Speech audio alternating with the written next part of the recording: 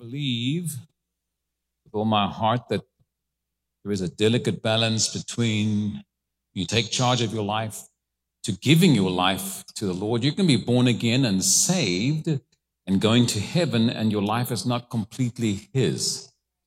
While you making all your own decisions without involving Him or considering Him or giving Him complete lordship, He's not Lord over every area of your life.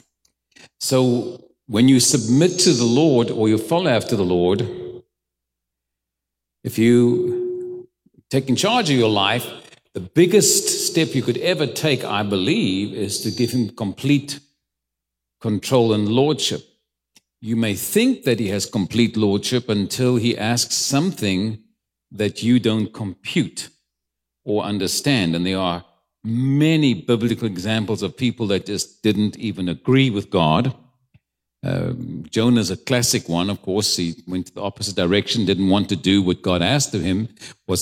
So his life wasn't completely God's. Even though his ministry was, and he served God, recognized he wasn't completely. Ananias was praying in Acts 10, and the Lord said, go to the house on Straight Street, and he first argued with God because it wasn't something that he could understand or relate to.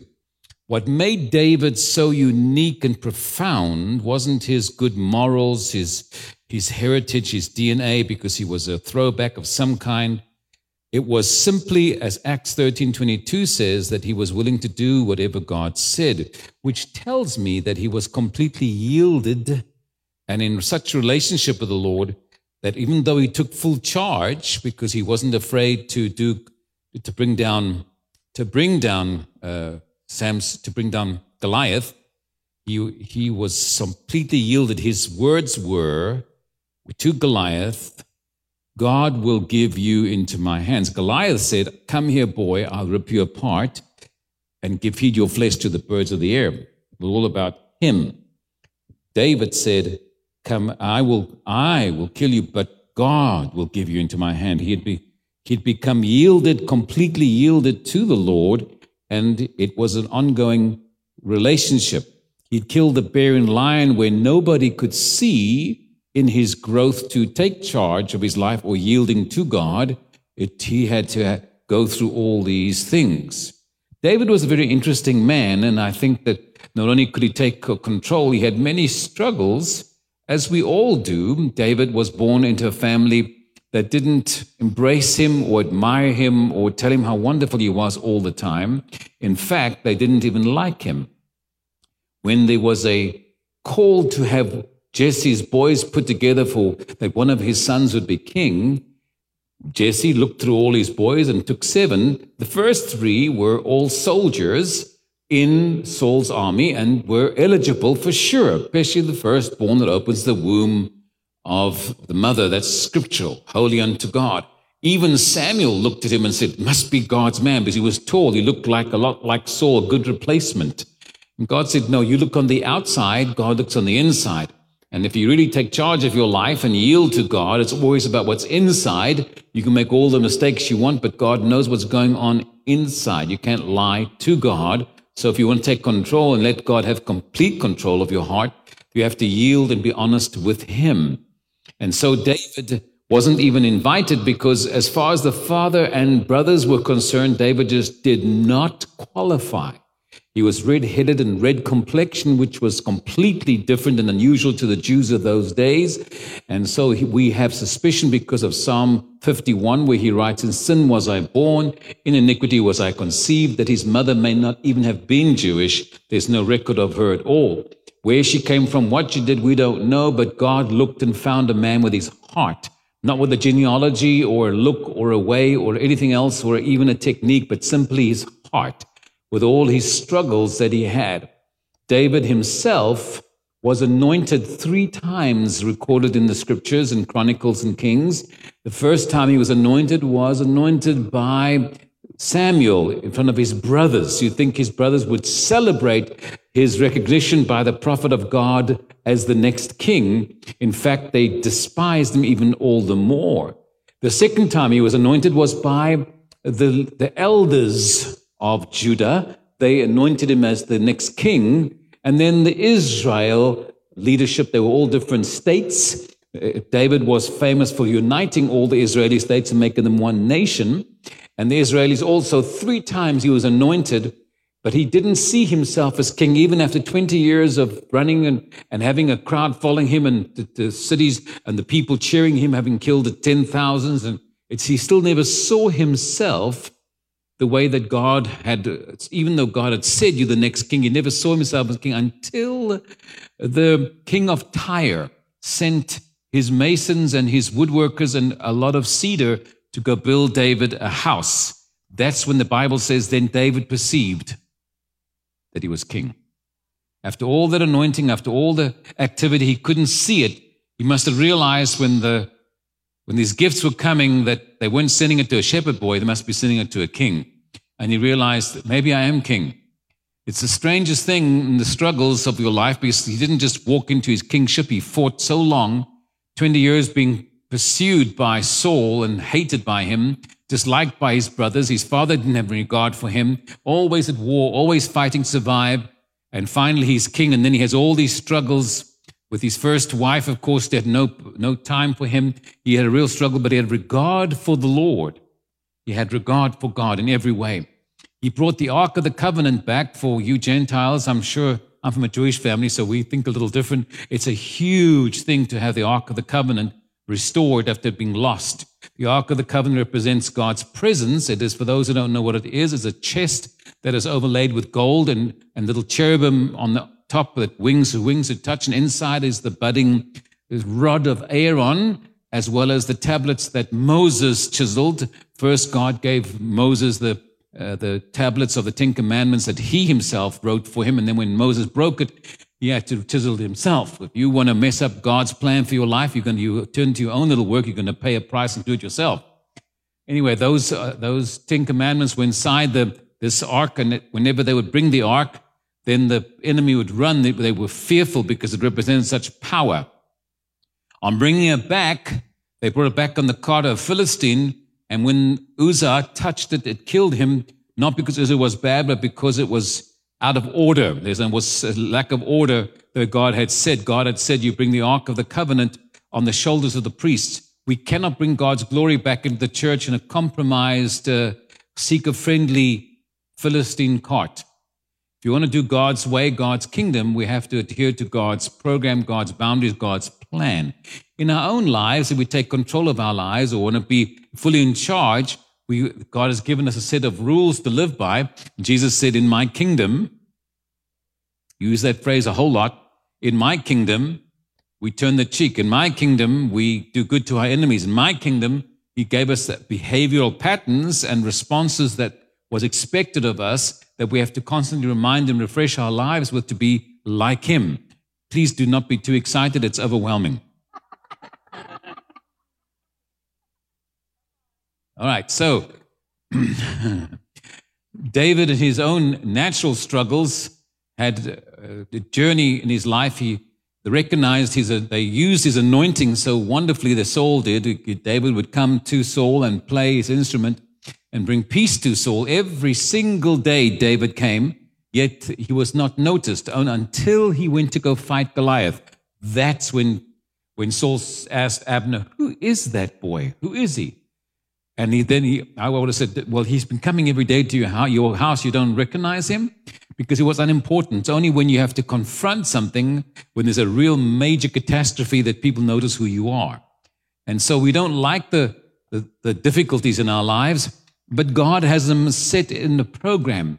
Jesus said to his disciples, let's go to the other side, knowing full well there'd be a storm. He did put in motion the objective, which is go to the other side, and that's as good as a prophetic word you can go to the banquet, because Jesus said we're going to the other side. To ensure that you know that you're safe, I'm going with you, and you're safe because I'm there. But he took a nap while they were crossing, and of course a storm rose. The storm was so violent, and Jesus was so tired, he didn't wake up. That's kind of scary. And they were all in panic mode, like any good Christians would be. And they accused Jesus, like any good Christians would, and say, don't you love us? Don't you care about us? You always feel abandoned by God when you go through a crisis. You always think when you go through a crisis, something happened, you made a bad decision, because in our immature Christian ways, we think that if I choose to take command of my life, there's going to be no problems. In fact, Jesus said, in this world, you'll have many troubles. Troubles, storms, problems are part of the program and are your friends. Jesus said, let's go to the other side. He knew there's a storm. You never think you're in a storm because you did something wrong. You were right. You always think you did something wrong. That's why I'm in the storm. But actually, they did something right. They obeyed the Lord. That's why they were in a storm. God leads you sometimes into a place where there is a real challenge. Your faith will not grow, and you will not have a chance to speak to a mountain if you don't have one. Everybody wants to speak to a mountain, but you hope it's a little hill. You don't really want a mountain. When you get a mountain, you feel like your whole world's come to an end. Well, I tell you, if you fix the one, you'll have the next, and the next, and the next. You can't live one problem to another. You've got to live from one in victory to another. That's what God has planned you to be. He didn't promise you a trouble-free life, just a victorious one. He didn't promise you a pain-free life. He promised you a healed one. And that's the whole journey you have on earth here. And that's why you're taking charge. The best way you could ever take charge is to give him full command of your life. You may not like it because many times it's a struggle because your mind cannot comprehend. I don't want to go to the house where Saul is. You haven't heard all the things I've heard about him. You may be like Jonah. I can't go to Nineveh. Those people are wicked. I don't want to do it. You may fight God on every area because you don't agree with what God wants, but God knows the end from the beginning, and he'll test your heart. How many would agree that it was never God's plan to kill Isaac? God didn't want Isaac dead, but he said to him, go and kill him. He was checking his heart. God will get you to do things just to check your heart, because your mouth says one thing and your heart says another. And God will always look on the inside to make sure that your heart belongs to him. In this earth and this journey that you are, and you're made in God's image, let me tell you, looking in the mirror is absolutely not God's image. It's a house that you live in. You are a spirit living in a body with a soul. And so you belong to God. You're made in his image. Unlike any angelic being that was made for service, you were not made for service. You were made for worship. You're made to love God. You were made to be part of him. You're made with his own DNA. God is absolutely crazy about you. If I may use that expression, he is really in love, full of love for you. He didn't send his son to die for one single angel. There wasn't one angel worth dying for, but you are to die for.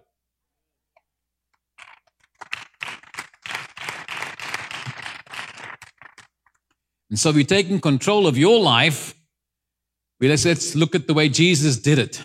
He did some unusual things in taking control, and he said, nobody takes my life. I give it.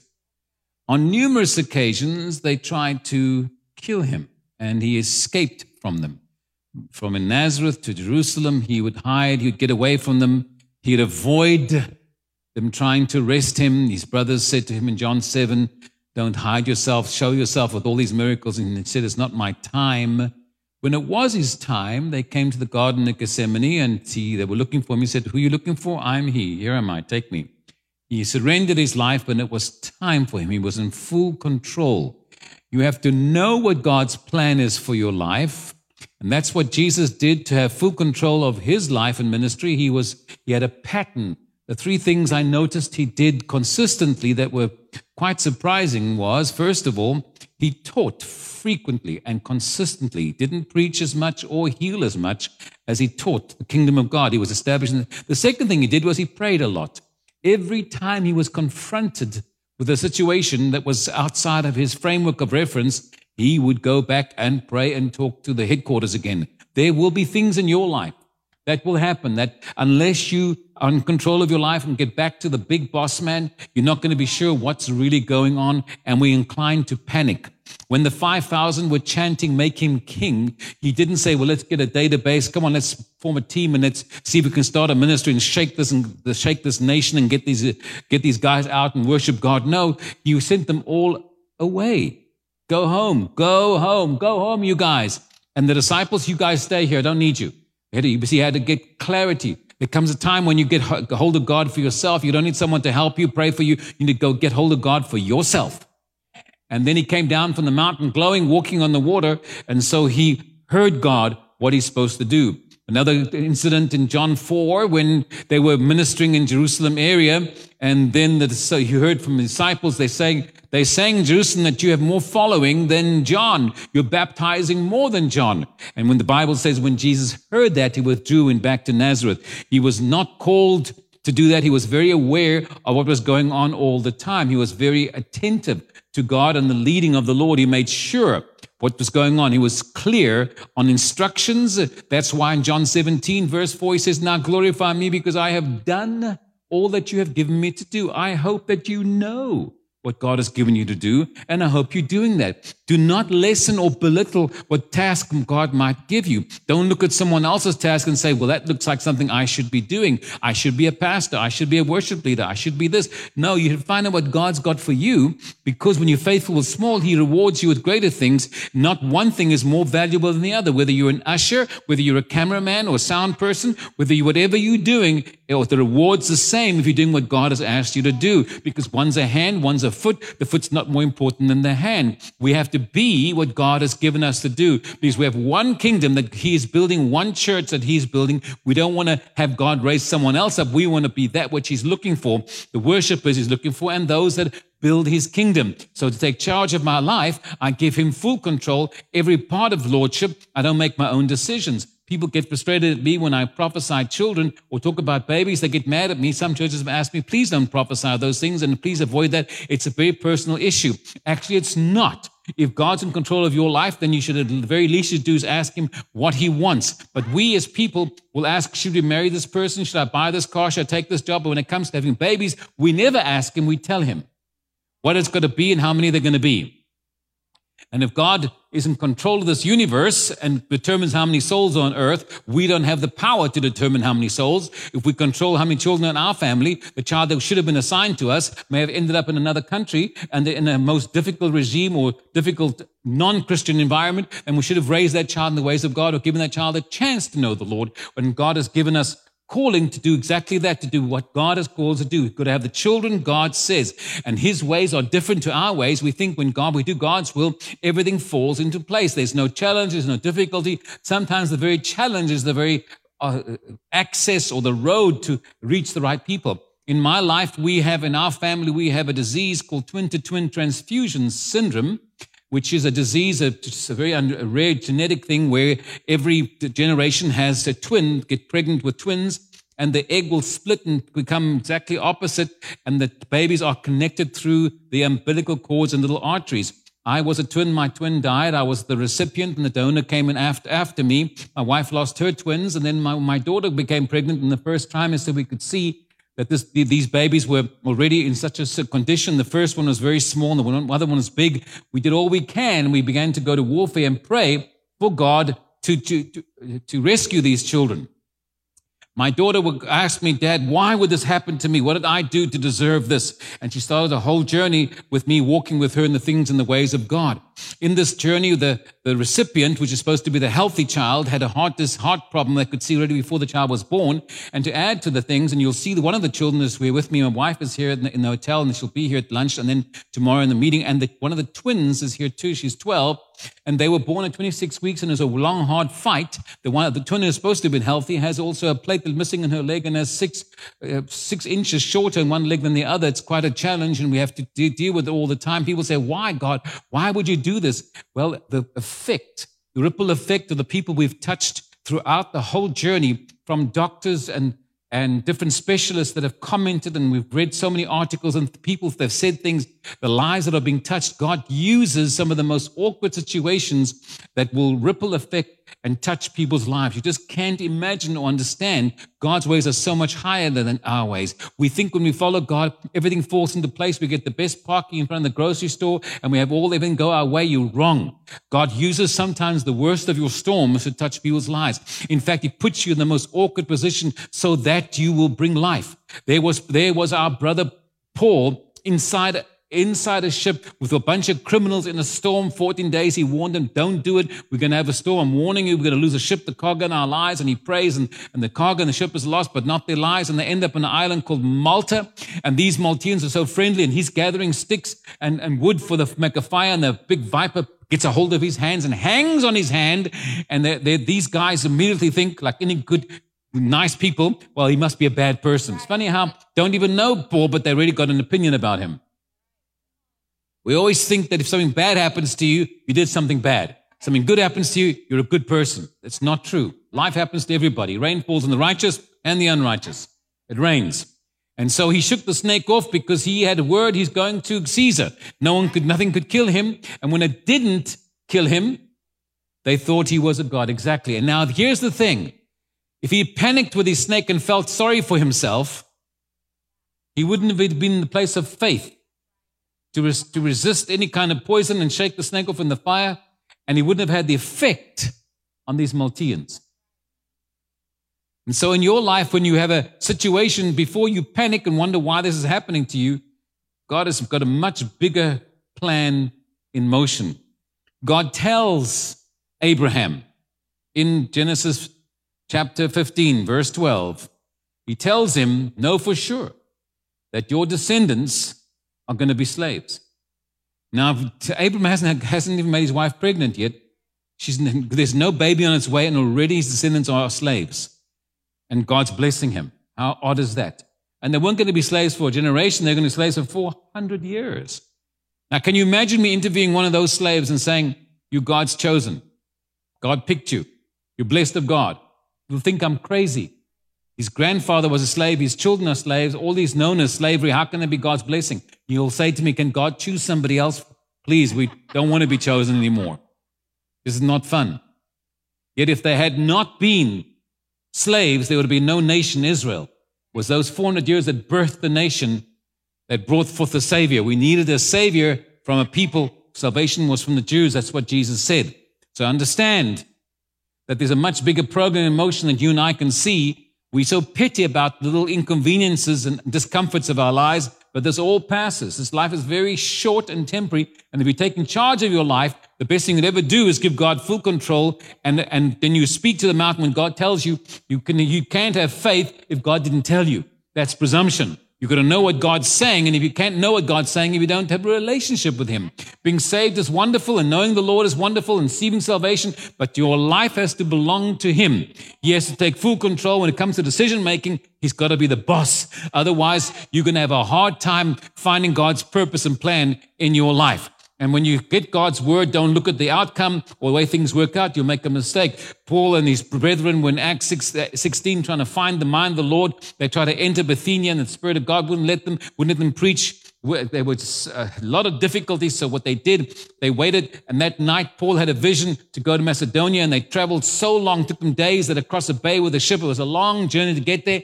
And days later, they arrived, and they're there 3 days, and only one person got saved. They were beaten, thrown out of town, and it looked like a total disaster. If God had led us to Thessalonica, He certainly messed it up because we didn't get anybody saved. But that church became a booming church. You just don't know it when you can look at the immediate results of your life because you tried something. I thought I heard God, and this didn't work out. No.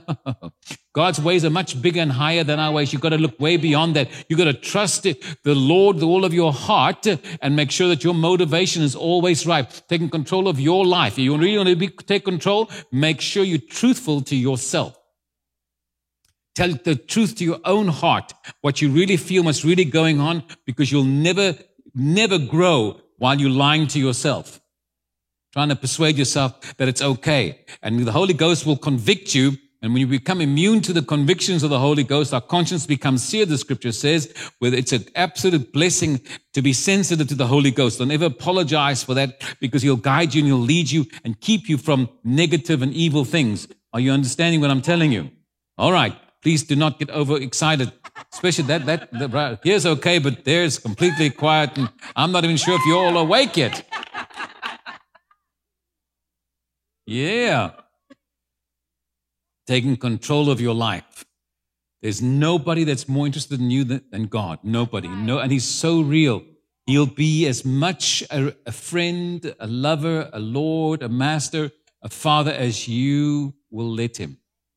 If you will make an effort to fellowship with him and call on him and talk, he will answer. We all have cell phones, and many people's phones go to voicemail. They just don't take the calls and don't feel like it. Not the Lord. The first ring, he's answering already. He's waiting for you to call any moment. He can't wait for you to talk to him anytime. He's always got time. It's never a bad time. It's never wrong. He's always ready for you because he's God and he really cares for you. Your people let you down, but God will never, ever fail you, disappoint you. He's a good God. No matter what it looks like to the devil, has lied to you for the longest time because you measure God's approval, love by your circumstances. Your circumstances are God's delight. He's in control. He knew the end from the beginning. Nothing takes God by surprise. What would you prophesy if you were Jesus to someone as high profile as Peter? If you're about to leave the earth and you're about to leave, what would you prophesy? You know what Jesus prophesied? You are young, Peter, and you go where you want, but when you're old, someone else will lead you. That's my prophecy? Yes. He was so dissatisfied with that he said, what about John? This is in John 21. So often we get words that we didn't really want. We were hoping for more, we expected more, we demand more, but that word was so relevant for his life in years to come. And God will say what he'll say. He wants you to trust him. God doesn't give you all the information you want. He'll tell you what you need because he supplies your needs, not your wants. He supplies your needs, and he knows the end from the beginning. God doesn't have yesterday, tomorrow. He's the same. He is now. There is no, for him, it's always now. So he's already in your end, and he's still with you in your beginning. It's all one time to God. We have time because we live on this earth and in this body. But God loves you. He knows every hair in your head. He cares about you. He's so intimately and intensely involved in your life. You may not feel it. You think that maybe he's supposed to make your life easy and comfortable. You make a big mistake. God's always testing to see how much you grow and how far ahead you'll keep going with him and you'll lean and depend upon him. God would like you to take control and when he went past a tree that had no figs, and there's no reason to get mad at a fig tree out of season that's got no figs. He rebukes it and curses it. And when they go by, the brethren look at it, and Peter goes, Lord, you done killed that tree.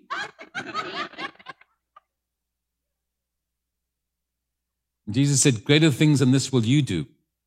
He took charge. He took control. And God gave us dominion over this earth. He gave mankind. He put this planet here for us. And we're the church, and I want to tell you that God's a Christian. He's not a Muslim. There are so many religions on earth, and we're the church. Jesus said he's coming back for his church. I will build my church. His church is what belongs to him. We belong to Jesus. We belong to his kingdom. There's nobody like our God. There's nobody like him, nobody. And we must not apologize. This nation needs us to be all that God wants us to be, to take full control of our lives by letting him be complete Lord of every area. You may not like it because your flesh fights it, because there are things we just don't want to do. We don't trust him enough. I'm so grateful for those that did trust him and completely abandoned to him. Jesus was obedient, Hebrews says, until death. He didn't resist. He gave up his life. He struggled. It wasn't easy for him. In the Garden of Gethsemane, he said, let this cup pass from me if possible. If not, I'm willing to do whatever you want. So he didn't really want it, but he was yielded to the plan of God. And he suffered and went the whole route. And in our lives, we mustn't moan and complain all the time. We must be the salt of the earth and the light of the world, that we know in whom we've trusted. Amen.